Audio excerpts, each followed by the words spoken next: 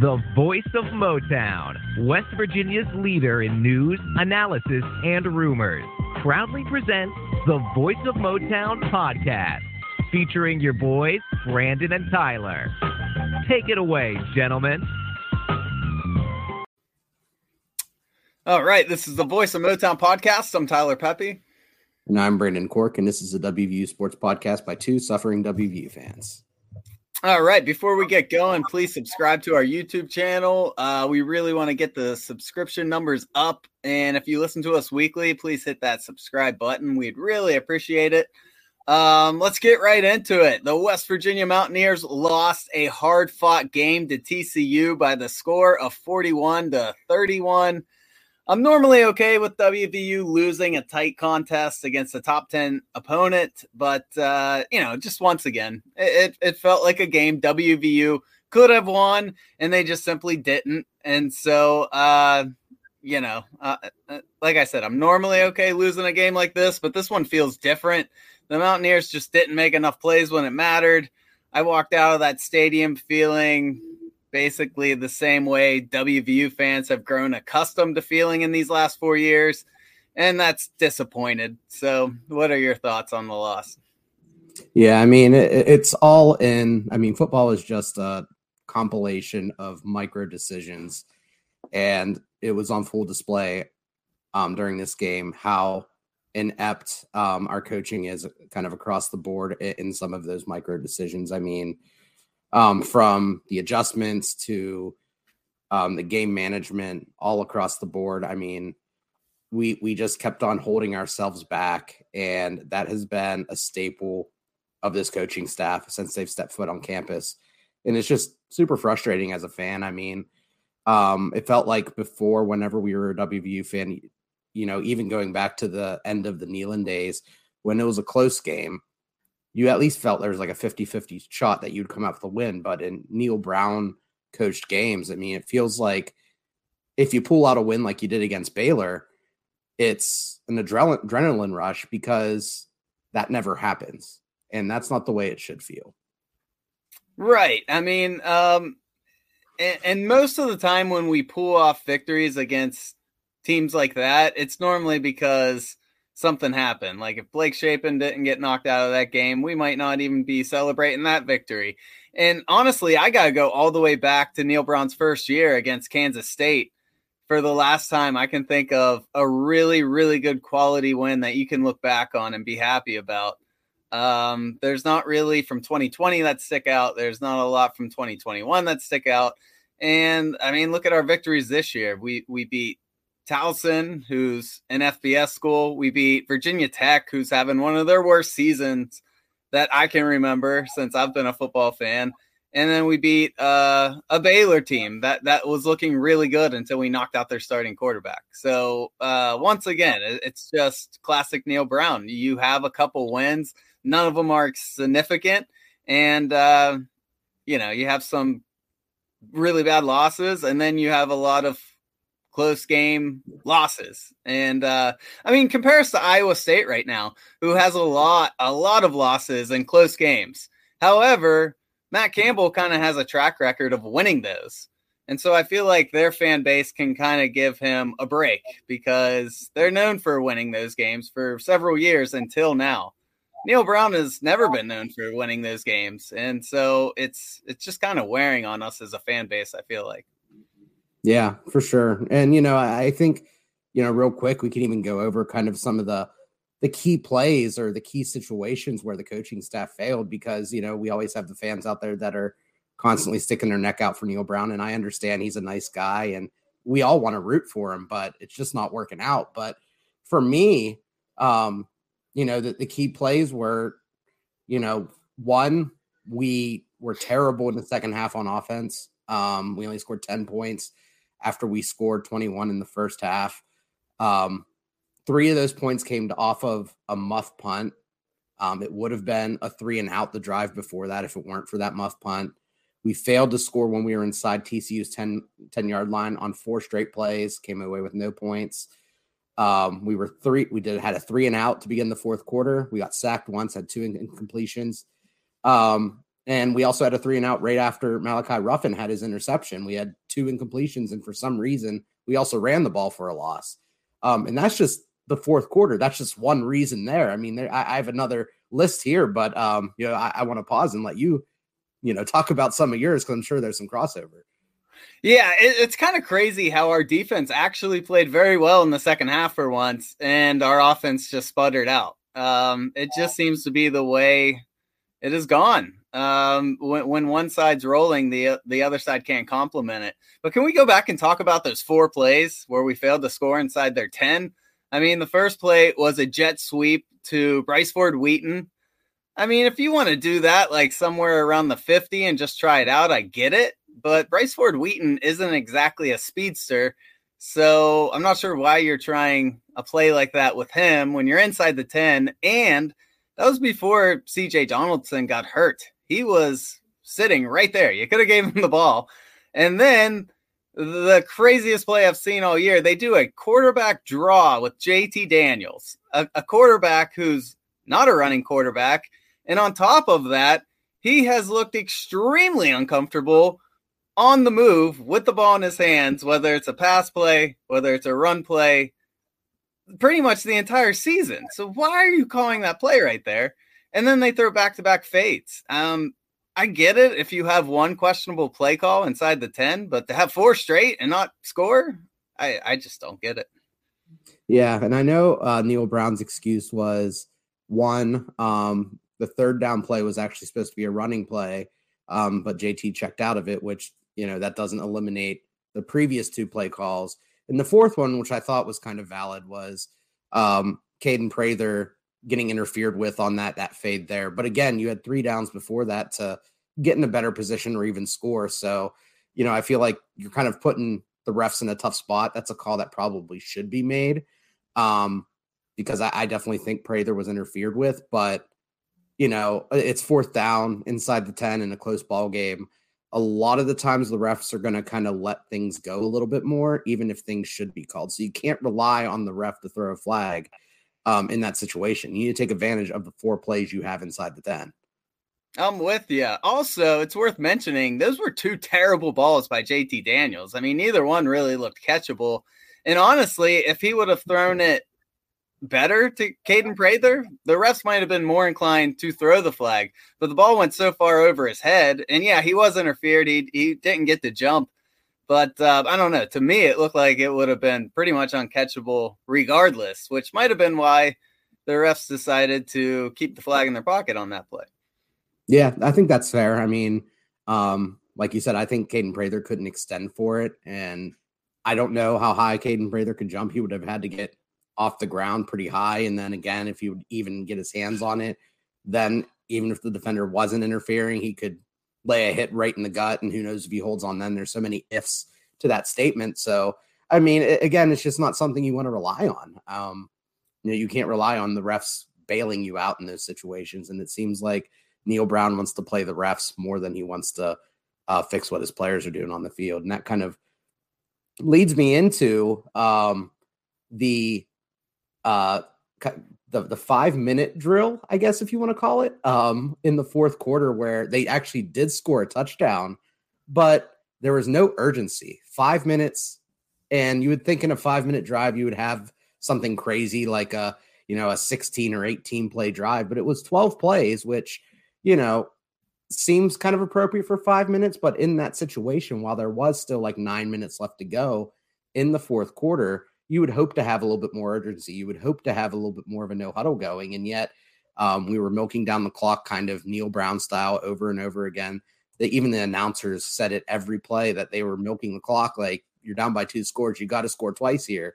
And, there was just no urgency. So I'm not sure what he was trying to do there. I don't know why he was playing with such a razor thin edge where even if and when you do score, you're really relying on so many different factors, whether it be an onside kick, which we tried, another reason that things didn't work out, or you're worried, relying on your defense, which has been shaky, even no better in the second half, to force a 3-and-out, which actually did happen. Actually, we got the interception.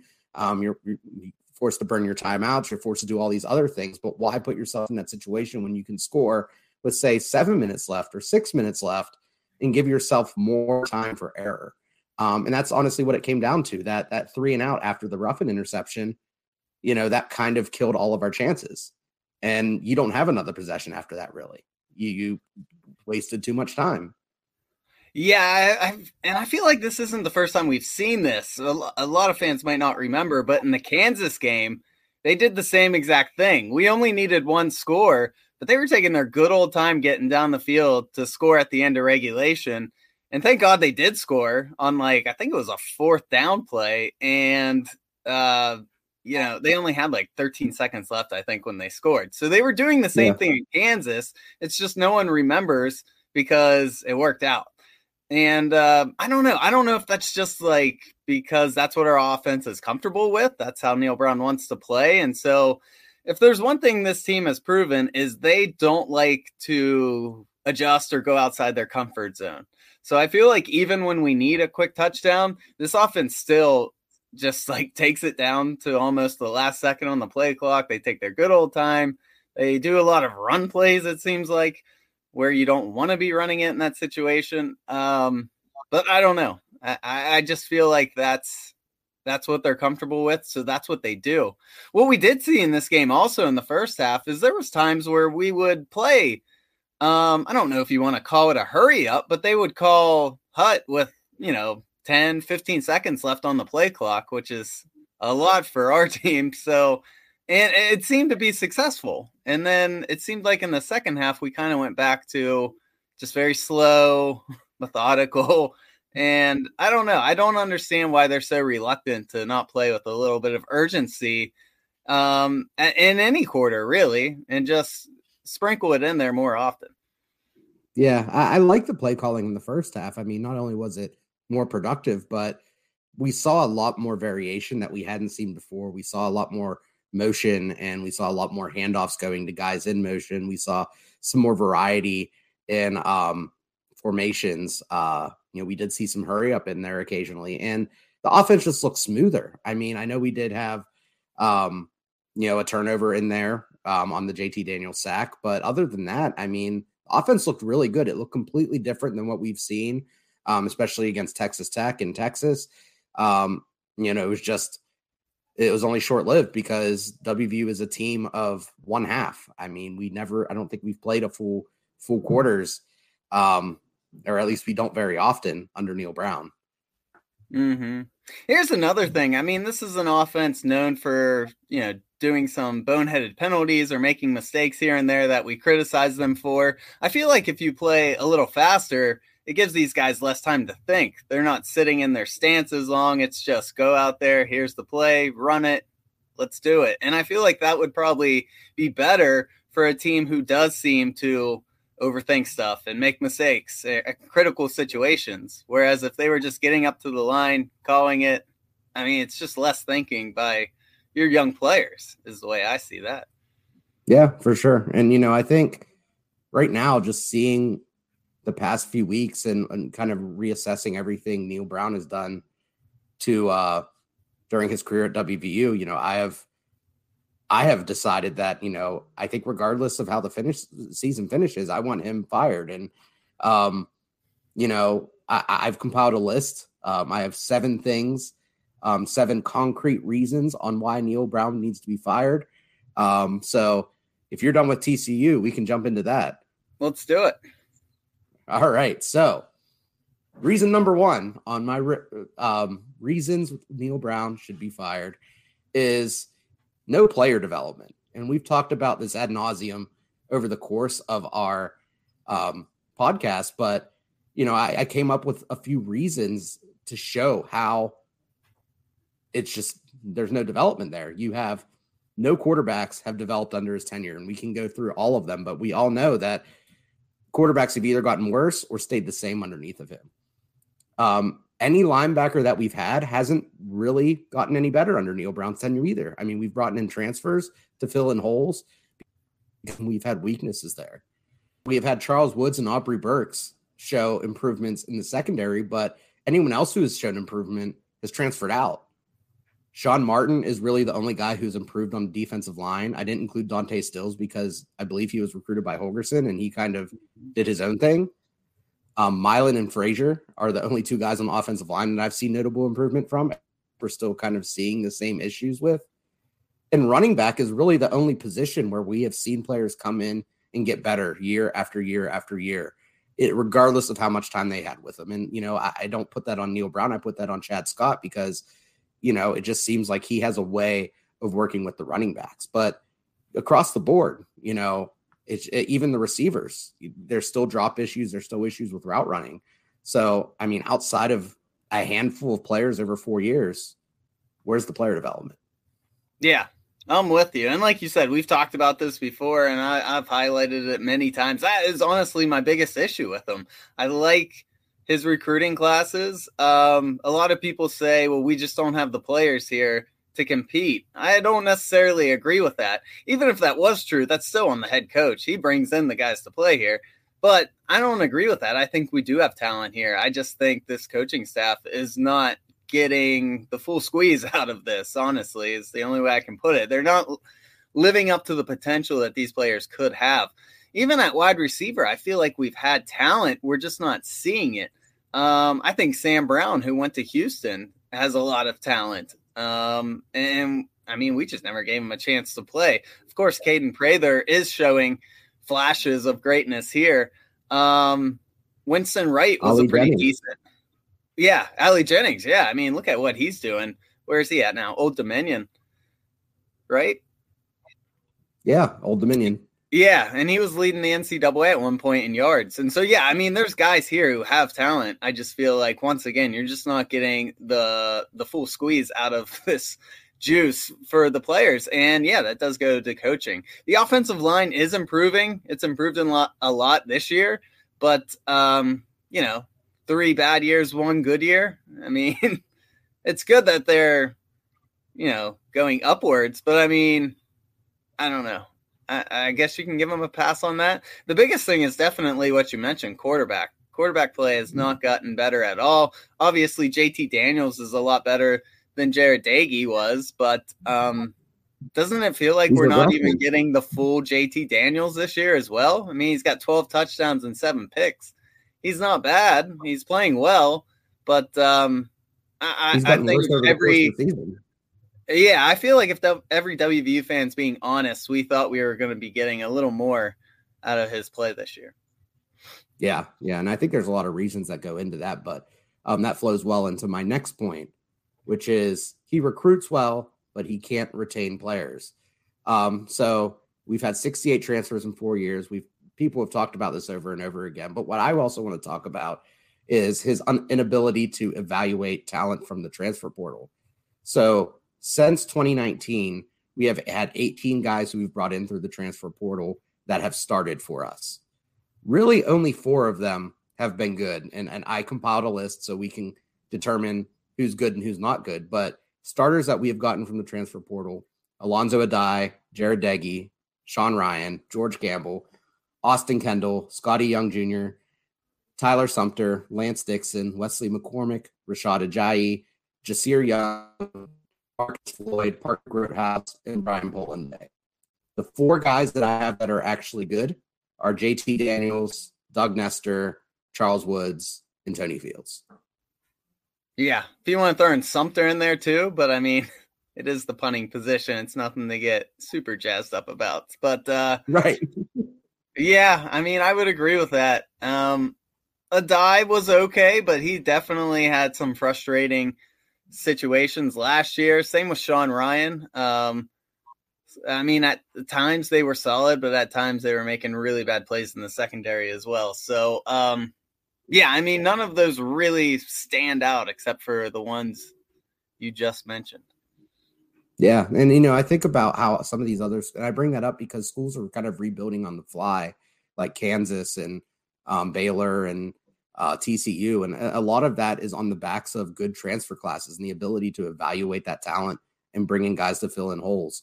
They don't have to be superstars. They don't have to be great, but if they can come in and be productive starters, that's huge, and how many of those guys on that list were maybe backup quality, but were thrust into starting roles because the coaching staff went out, identified them as someone who they wanted to play more, and they came in and played more and just underwhelmed. They probably would have been great as backups or as reserve guys, but coming in and starting just wasn't for them. Yeah, I couldn't agree more. And on top of that, we just haven't really developed depth at all either. And you can go back to, the original excuse a lot of people gave Neal Brown is that Dana didn't leave him a whole lot. And that's kind of fair, why we didn't have depth all these years.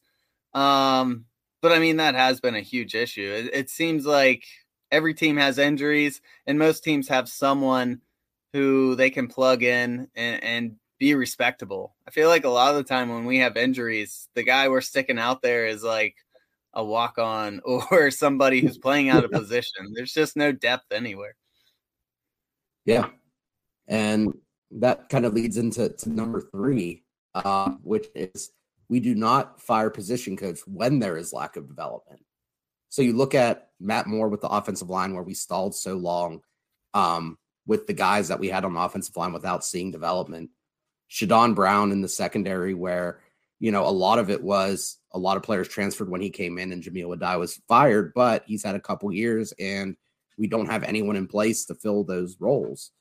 And then someone like Sean Reagan, who was QB's coach, and then whenever Graham Harrell was brought in, there was no position for him, so they stuck him at tight ends after Trickett left. And I don't know exactly what he's on the staff for, what he's good at, other than being Neal Brown's friend, but, kind of wasting a position on someone who doesn't really bring much to the table when you could be using that to develop. And right now he's coaching tight ends, and our tight end group has been terrible. So it just kind of goes to show how important each position coach is. Yeah, I'm 100% with you. And even, expanding on the position coaches, I mean, I know Jordan Leslie has had some success here. He had 3 good years before this season, but you could argue this season is bad enough that, I would be okay if he was forced out at the end of the year, because how many times is our defense going to rush 3 and drop 8 guys back playing 5-10 yards off the line of scrimmage before the ball is even hiked to try to compensate for a spotty secondary? Like, I don't know. You're not helping anybody out. It doesn't seem like. All you're doing is giving the opposing quarterback just ample amount of time to find someone wide open. And I don't know. It seems like anytime we try to turn up the pressure, it seems like that's when our defense really gets going. It gets them excited. They're getting pressure on the quarterback. And like we talked about earlier, our defense did play better in the second half against TCU. But, when are we going to get 4 good quarters out of that defense? You're going to go the entire season without, a decent game from them? Like, I don't know. I don't know. Yeah. Is that asking too much? I would hope not. So I'm jumping down to 1, 2, 3, 4. And I think this kind of ties into what you just left off with, is that he cannot admit when he is wrong. So it took him 3 years to remove himself as offensive coordinator, despite the offense being really, really vanilla and underwhelming with him as offensive coordinator. It's obvious he pushes his philosophies on his coordinators. We play a conservative defense. We play a conservative offense. Even when we have guys who have shown the ability to be aggressive before, in both Graham Harrell and Jordan Leslie, like you said, now we're getting more conservative, which seems to be Neal Brown's MO. And he also refuses to bench starters that were named in the summer. Despite us losing all these games so far this year, how many changes have we seen to anyone who was named a starter in the summertime? Yeah. That's a fair point. I'll give him credit. He is throwing a lot of guys out there on defense to try him out, but it seems like to start the next week, it's the same starters every time. So he does always just go right back to default to start every game. So I'm 100% with you there. And to piggyback on that, when is Shane Lyons going to admit that he made a mistake as well? Because he seems just as stubborn and supporting Neal Brown. And I understand you got to support your guy in public. He's still your head coach. But I feel like he just seems like the type of guy who's not going to admit that this was a bad hire. Yeah, that's a great point too. For whatever reason, Lyons is being very hush-hush about it. I know he's made a statement a few weeks ago, but, it was very non-committal. There was really, maybe he wants to handle things behind closed doors, but, it's just not really giving West Virginia faithful any hope that it's really being thought about, where most of the people are getting news from bloggers and YouTubers and podcasters like us. And it's all kind of hearsay because we hear the same mumblings everyone else is hearing. Maybe we hear a little bit more from other people than else will, but it's all just speculation. Even if you're talking to someone who has money or who has influence or is a donor, they can say whatever they want, but it doesn't really mean anything until they do anything. And Shane Lyons addressing it would carry weight to it. Yeah, I'm 100% with you. So the next one I have on my list, number 5, is he cannot motivate teams on the road. I highlighted just a few, but I'm sure there's some that I missed on here. But the games that come to mind are Baylor in 2021, where we didn't show it up really at all. Texas Tech this year, where we didn't show up at all again. Texas this year, where we didn't show up in the first half. Iowa State in 2020, where we didn't show up really at all. And I'm sure there's numerous others where we just came out flat or finished flat, didn't play a full quarters. And I understand the travel in the Big 12 sucks, but that's not an excuse because he's been doing it for 4 years. You have to find something that works. I'm with you. And I listened to his press conference today, and I will give him credit. He said he was going to change some stuff for this Iowa State game. He did admit that his team came out flat against Texas Tech, which, I mean, of course they did. That's kind of easy to admit. But the fact that he said that you could sense that they're not really motivated and showing up, I mean, that's not anything I really remember any other head coach saying in a press conference prior to Neil Brown. And obviously Dana had times where he showed up on the road and really laid an egg, but this just seems to be more common than ever under the Neil Brown era. So I don't know what he's going to do different. I think this Saturday against Iowa State is going to say a lot because that's a tough defense. And if they show up, play flat, and lose pretty badly, I think that's going to say a lot. And I think there's going to be even more pressure on Shane Lyons from the donors. Yeah, for sure. Number 6, the penultimate reason, poor game management. Some examples, and these are all recent, but, I didn't go back for the past couple of years just because there's been so many this year, but too conservative against Kansas at the start of the second half where we ran the ball, I think, almost twice as much as passing when we had a lead. And it was clear the game was going to be a shootout, and we just let Kansas get back in the game, and we didn't start throwing again until we were down by 2 scores. The refusal to go no huddle against Texas. We talked about this in our Texas recap podcast where we came out pass heavy, but we didn't up the tempo, which is what Texas Tech did against Texas. That seemed to be successful. No game situation awareness in TCU, the onside kick, running the ball with under 4 minutes left, a 5-minute drill when you're down by 2 scores in the fourth, etc. The things that we just mentioned earlier. And also the timeouts at random times in the game, whether it's right after a kickoff or right after a change of possession or as soon as we get into the red zone, just little things like that if you're watching other teams play, you just don't see happen that often. Yet when you see it with WVU, it's become kind of expected at times, and we're becoming numb to it. I'm 100% with you. I mean, it's mind-boggling, and I just thought that was the consensus, that everyone felt that way. I remember listening to Sportsline a couple weeks ago, and Coach Hunter was kind of sticking up for Neil Brown, saying, if you don't see someone call a timeout to start a drive from time to time in college games, then you're just not watching a lot of college football. I've been watching college football like most of my life all the time. And no, you just don't see that a lot. I don't know what the heck he's talking about. That only seems to happen consistently with WVU. And it's almost expected at this point, which is kind of sad. They took an early timeout against TCU when they were on defense. And I was actually okay with it because, of course, their defense wasn't lined up right. And they were trying to save the play. What kills me is when it's on offense. when like you should be in control. You should know what's about to happen. You don't have to adjust that much to what the defense is doing. They should be adjusting to what you're doing. The only thing you're adjusting to is maybe your play call. So I don't know why it happens so much on the offensive side. That's what kind of drives me insane. Yeah, same here. I'm thinking more on the offensive side because, you do have to call timeouts on defense to, in case there's alignment issues or things like that. That happens. I mean, sometimes you just don't have the right personnel out there. But on offense, like you said, you control things and, you really shouldn't be making substitutions so late that you're going to potentially have a delay game. You really shouldn't be calling plays in so late that your quarterback has to rush or call a timeout.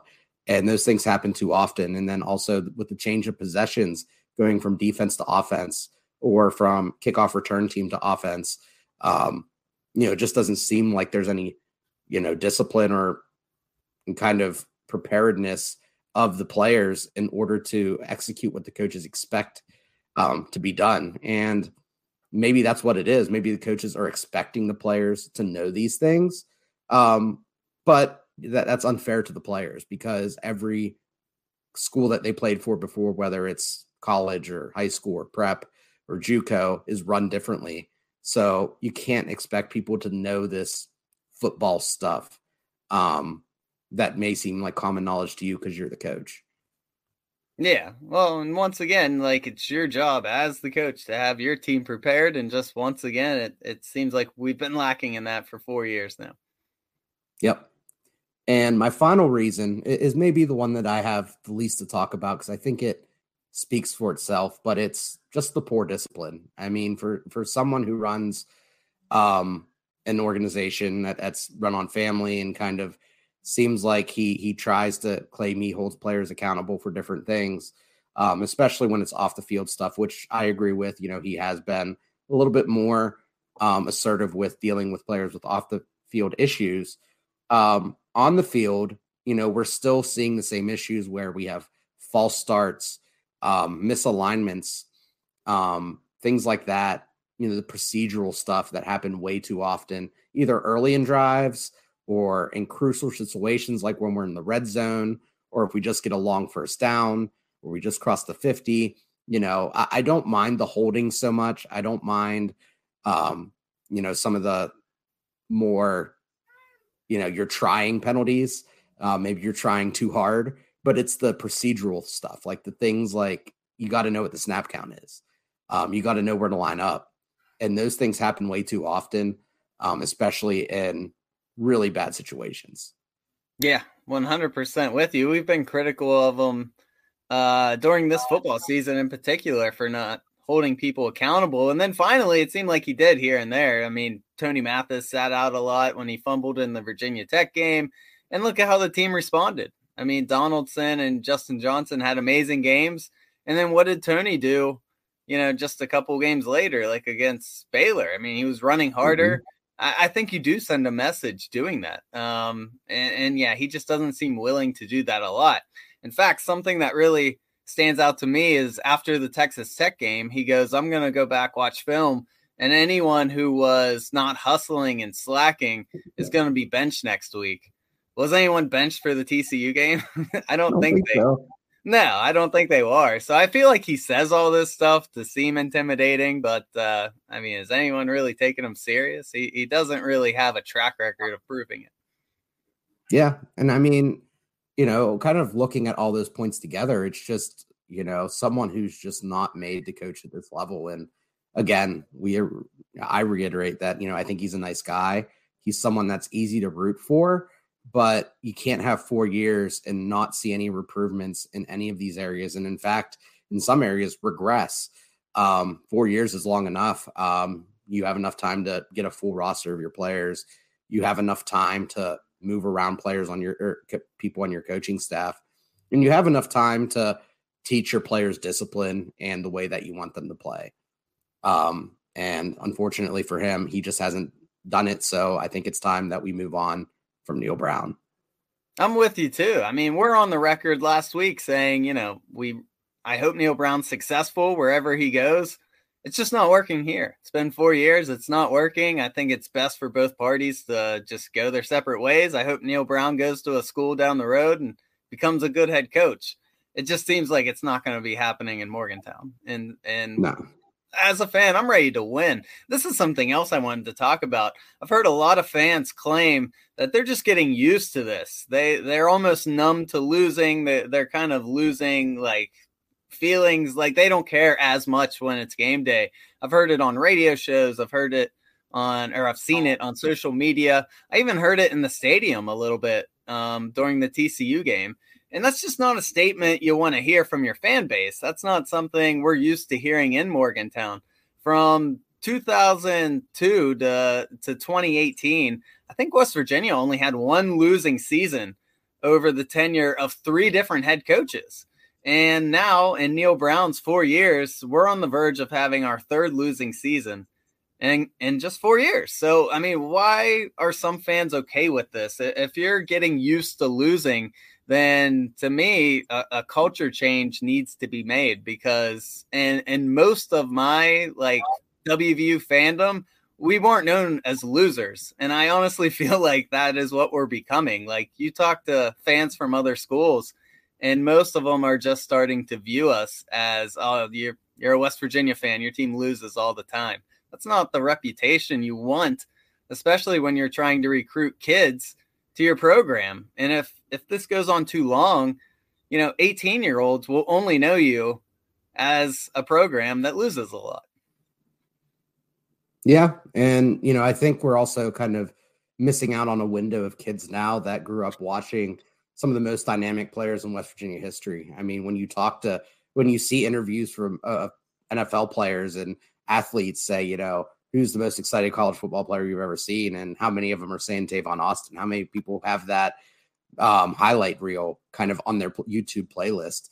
That's something you can recruit to, because people know Tavon, people know WVU. But, to your point with the people becoming numb to it, but also some people just defending Neal, I do think that people are afraid that we end up again with someone like Dana.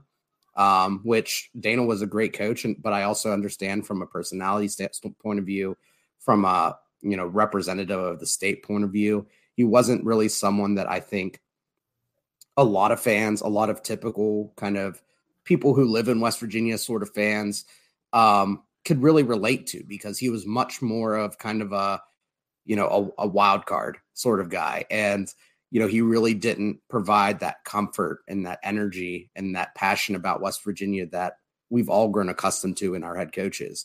But, I don't think by moving on from Neal Brown, does that mean we need to go out and get another Dana Holgorsen type player or coach? There are so many other options out there. There are so many other guys with ties to the state. There are so many other guys out there right now with head coaching experience or coordinator experience at a big school, who I think would be completely different than what Dana brought to the table, and probably be a lot more personality-wise like Neal Brown, but a little bit more competent as a head coach.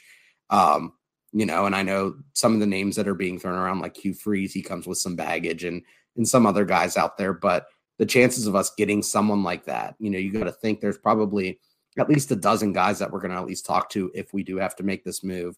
And the athletic department is aware, and the donors are aware of what Dana brought to the table and what that did to WVU fans. So that's going to be something that's taken into account. So if you're worried about losing Neal because of the type of person he is, don't, because I'm confident that the administration, the donors are going to go in there and bring in someone who not only can coach football, but is also someone who's personable and can reconnect with the fans and rebuild that bridge that Neal is kind of slowly disintegrating under his feet.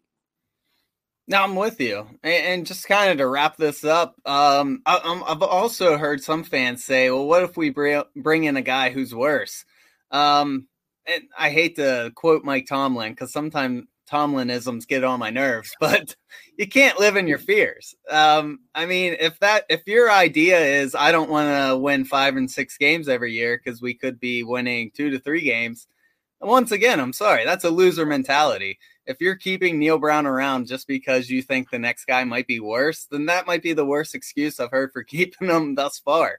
What if the guy's way better? I mean, you can't have such a pessimistic view on the whole outlook. I think we've reached our ceiling with Neal Brown, and if fans are happy with like 5 wins a year, then I'm sorry that you're not a true fan, or you haven't been a fan for very long, because for the past 20 years, that has not been the mindset of most West Virginia fans around here.